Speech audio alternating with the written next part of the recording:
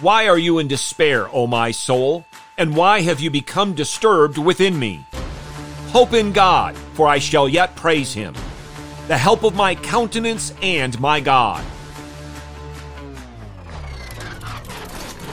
Let me hear you! Going low! A1, A2, A3. Please.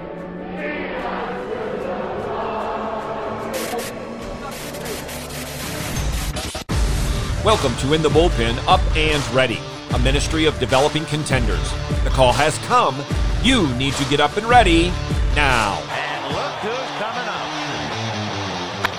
High fly ball into right field. She is gone. Almighty and everlasting God, in whom we live and move and have our being, we, your beloved children, offer to you our humble praises for having preserved us from the beginning of our lives to this day. Especially do we praise you for having delivered us from the dangers and uncertainties of this past week. For these mercies, we bless and magnify your glorious name, humbly beseeching you to accept this our morning sacrifice of praise and thanksgiving. Hear the word of God as we have it recorded for us, inerrant and infallible, in Psalm chapter 43. Vindicate me, O God, and plead my case against an ungodly nation. O deliver me from the deceitful and unjust man. For you are the God of my strength. Why have you rejected me? Why do I go mourning because of the oppression of the enemy? O send out your light and your truth. Let them lead me. Let them bring me to your holy hill and to your dwelling places. Then I will go to the altar of God, to God my exceeding joy. And upon the lyre I shall praise you, O God, my God. Why are you in despair, O my soul? And why are you disturbed within me? Hope in God, for I shall again praise him, the help of my countenance and my God. Many consider Psalms 42 and 43 as belonging together. Some have suggested that the two psalms comprise one song with three stanzas. Three times, in chapter 42, verse 5, chapter 42, verse 11, and then the final verse, verse 5 of chapter 43, we have this refrain. Why are you in despair, O my soul? And why have you become disturbed within me? Hope in God, for I shall yet praise him, the help of my countenance and my God.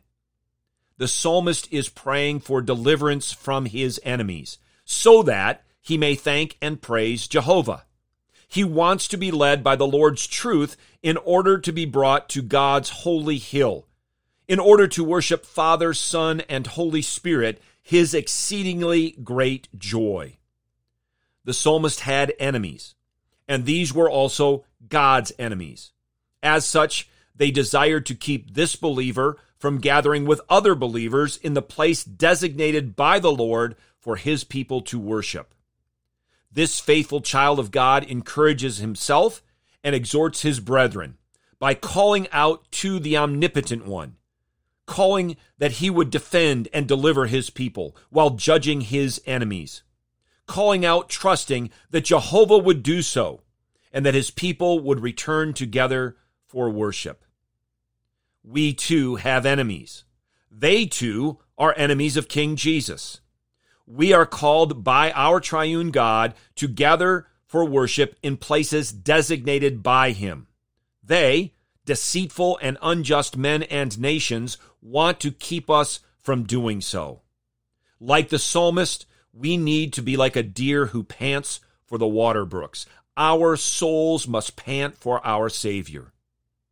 Does your soul thirst for God? Do you long to come and appear before him in worship? Don't let the wicked ever keep you from doing so. Hope in God and praise him with all of your heart. In the introduction, I read a portion of a prayer that some churches pray at the beginning of worship. Here's how that prayer concludes. For his sake, who lay down in the grave and rose again for us, your Son, our Savior, Jesus Christ. Fulfill now, O Lord, our desires and petitions as may be best for us, granting us in this world knowledge of thy truth, and in the world to come, life everlasting. Amen. Get your eyes up, fixed on Jesus, the author and perfecter of faith, and be ready to deny yourself, take up your cross, and follow him.